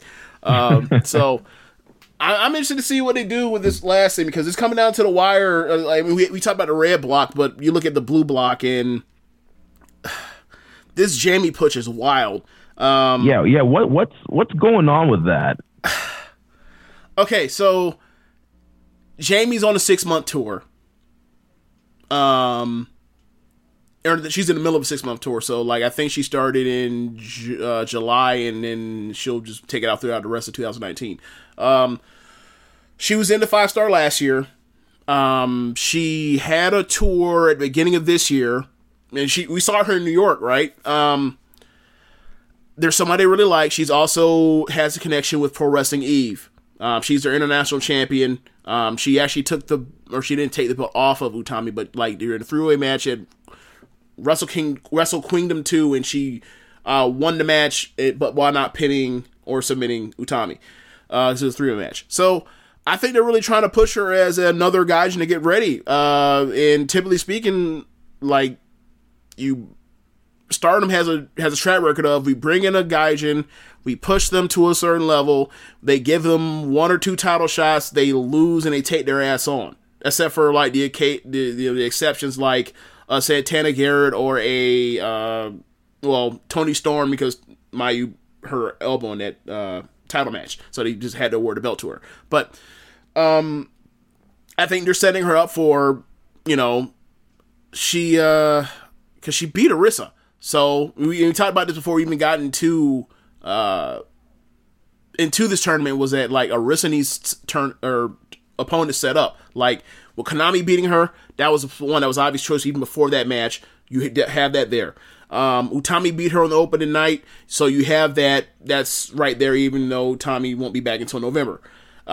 With Jamie there, that's another one. So like you might be able to fill out the rest of the year for rematches or championship matches for Arisa, and great, because like Jamie's good. Is she great? No, I wouldn't go there, but she's good, and she's also very charismatic and a great promo. Like she is one of the better promos, like that's on the, I guess, off the radar. Like she was a fighting. I can't remember who it was. I think it might have been. I can't remember. It was somebody that was on. Someone signed NXT UK on Wrestle Kingdom as a third person. And she fucking buried this woman because, like, she hesitated for a split second, and she just cut her off on the mic and said something along the lines of, "Oh, so you get the WWE and you just really basically like, oh, you're signed W, no wonder you know how to fucking cut a promo," and like just buried her in Wrestle Queen. I'm like, yo, that's fucking wild. And then like you'll see her, she's super charismatic. She comes off the chart. So like I see why they like her so much in Stardom. So I can see the push happening, but. And also, you throw in the fact that, like, B had to take some L's in this tournament. Like, right now, I think she's 6 points. She's 3-3. Oh, that feels like I'm all the way out of the territory. Almost. To, put in that B spot eventually. Right. But you look at how it's set up right now, and because Jamie has 10 points in the lead in the red and the blue block, it seems like when they get to Korakuen, she fights B, and then B will probably be out of the tournament run by that point in time, or whatever else. And all she does is she just gets to 8 points or possibly gets to 10 in the tiebreak or whatever else by beating Jamie on the block final. She beats the leader and basically catches up and has a tiebreaker over her. Like, I could see that happening. And it gives, B a chance to have a really good match with someone that speaks her own language, so they can actually communicate very well as opposed to just okay. And I think there's a lot of issues why like B since really that match with Kagetsu hasn't really had like a flat. Well, I say take it back, since the Konami match is really the only match where she had a flat out banger of a match on Stardom, and like her matches are normally really good, like the 3.5 to 3 3/4, but it hasn't been like like Arisa. It hasn't been like no. She is definitely the secondary champion as far as like match quality, absolutely.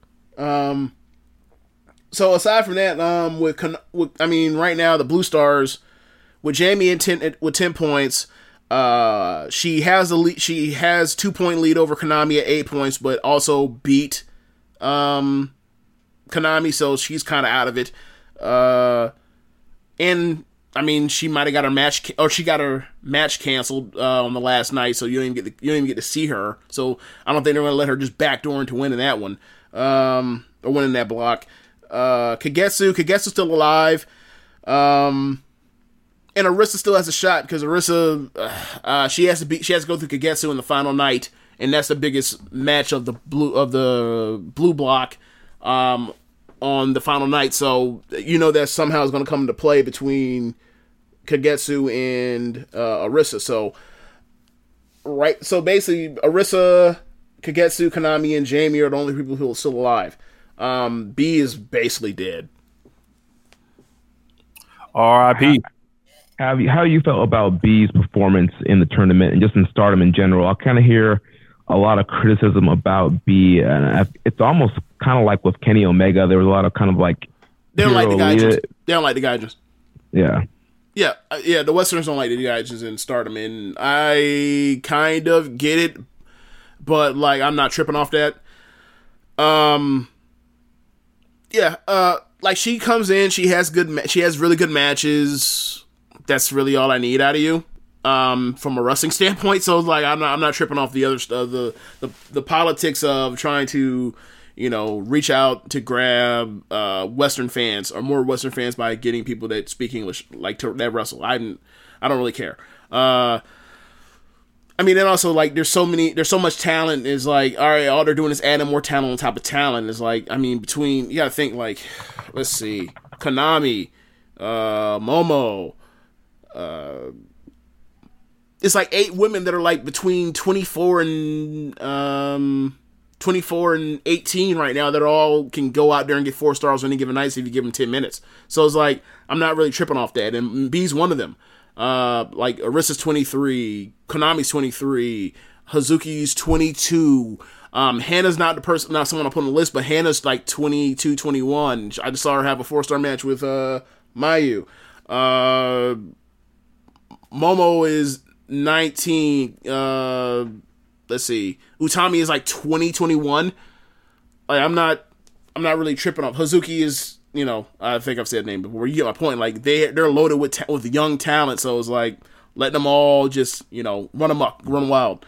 Everybody fight against each other, and all y'all just do business. Yeah, and then you also like throw in, we talk about Tam, we talk about Mayu, we talk about Kagetsu, we talk about Jungle, like, and those are the adults.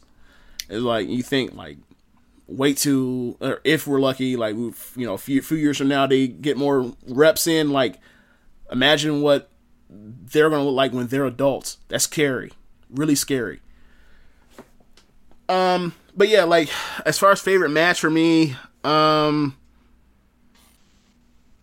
I might have to go with Jungle versus Kagetsu. Like, I really enjoyed the fact that, like, Jungle finally got a win over Kagetsu after all the times, all the losing. Like, it's nice to see someone get a W. Like, it was really nice to see. I really enjoyed watching the Tam versus Momo match because that's that long form story of all I've been through this year, and I finally, like, you know, and it goes back even more than this year because y'all might know this, y'all might not know this, but Stardom, they're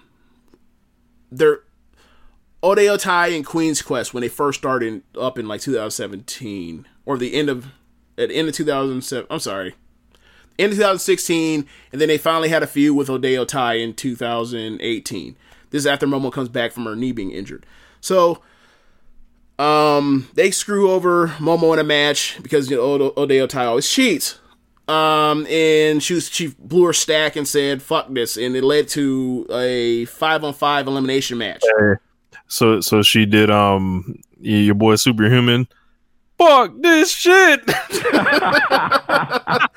Yes. So basically, it leads to a Kurgan Hall show, or I believe a Kurgan Hall. Maybe it should keep. I can't remember, but like it's 5-on-5 elimination match, and it was Oday Otai versus Queen's Quest, and at the time, player manager was Tam. Like, they were using her as like a cute manager, and little did we know she turned to such a good wrestler, I guess. So,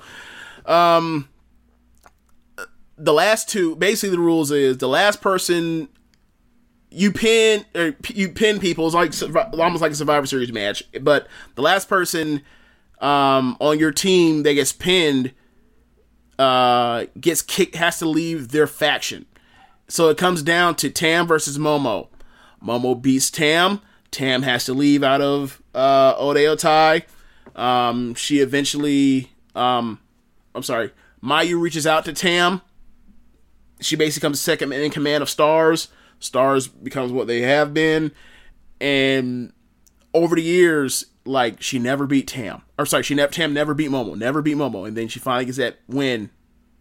And it's like, and she's also still in contention. And it's like, I like that. I appreciate that. That's good. That's good storytelling. Not, you know, the other nonsense across the pond on the biggest wrestling company in the world. So, I'm throwing shots, unnecessary shots. But yeah, I can't wait till these next few shows come up because, I mean, there's some bangers. I can't wait till come out with the list, and finally, I'm going to try and do the grapple type thing where, like, I have my ratings, and I'm going to average them out. This is what this person is block, this person is block, and then I'm going to do, like, what these opponents did, and if they raised the level or brought down the level, and I think it's going to be interesting. You do like a little graphic for us so we can easily share that and get some content rolling that we can send out from the account. I don't do computer design, sir. Hey, hit up a little app. Like, and also like, Mike Berg. Hit up Berg. Okay, and also it's like they're my ratings, so they're totally arbitrary. Like, as opposed to like Grapple, which is like more of a you know, oh, like 250 people voted on this. Okay, as opposed to this one guy came up with his ratings. You need to put a column together and so we can put it up on the site. Oh God. We should have thought about that ahead of time. Now it's the end of the thing. Yeah. I think I'm done. Anything else to add about the tournament? I think it's been really enjoyable. Sorry? Who's gonna win? I still think it's gonna be Momo. Like, I probably would have said Utami until she got hurt, but you know, it is what it is. So, I would still have my money on Momo. Bow down to the queen. Yeah, and after that, I could see probably Mayu. Those would be my two top picks for right now. Like, I don't really.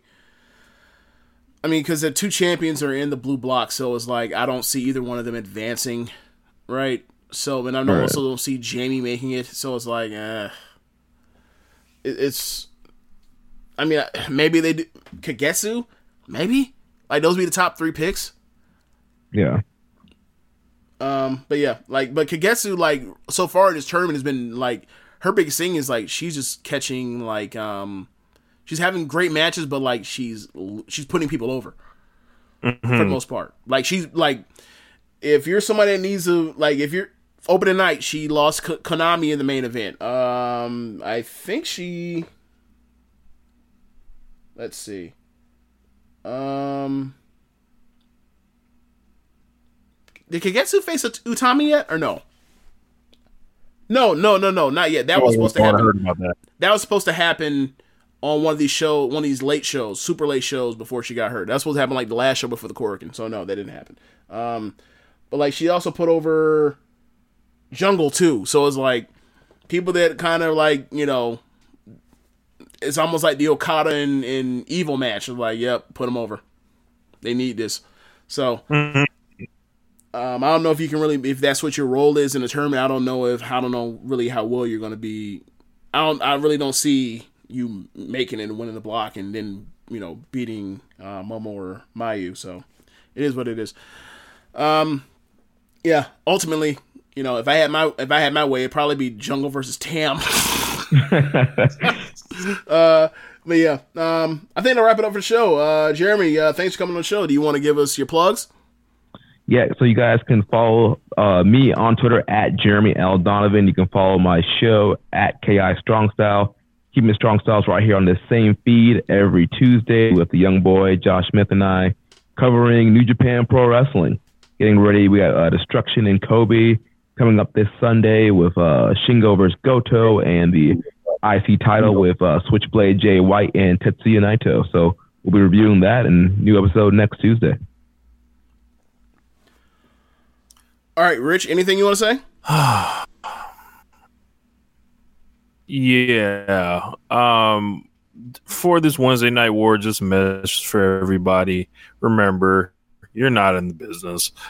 So there's no reason to go out there and get yourself arguing on Twitter with people you never met over lunacy. Just let them, you know, do their thing. Like, you know, all the shit that happened with Kenny and Dijakovic today. Shit was funny. Enjoy it.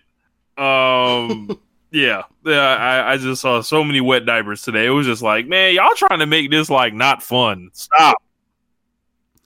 So that's all. Yeah. So basically, long story short, stop being busters.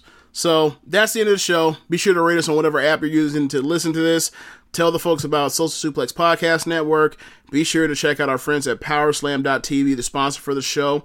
If you're a fan of independent pro wrestling, they have over 5,000 hours of footage from all over the world. You can use the code Social Suplex to get your free month's trial. Don't forget to visit ProWrestlingTees.com/Social Suplex and pick up some Social Suplex merchandise. Be sure to check out other shows on the Social Suplex Podcast Network. On Sundays, we have this show typically, One Nation Radio. On Tuesdays, we have Keep It a Strong Style. On Wednesdays, we have the Ricky and Clive Wrestling Podcast. Every other Wednesday, we have Grown Men Watch This Shit. On Fridays, we have Get in the Ring. And on Saturdays, we have All Things Elite. I almost said NXT Day Now Forever. Sorry. Thanks for listening. Later.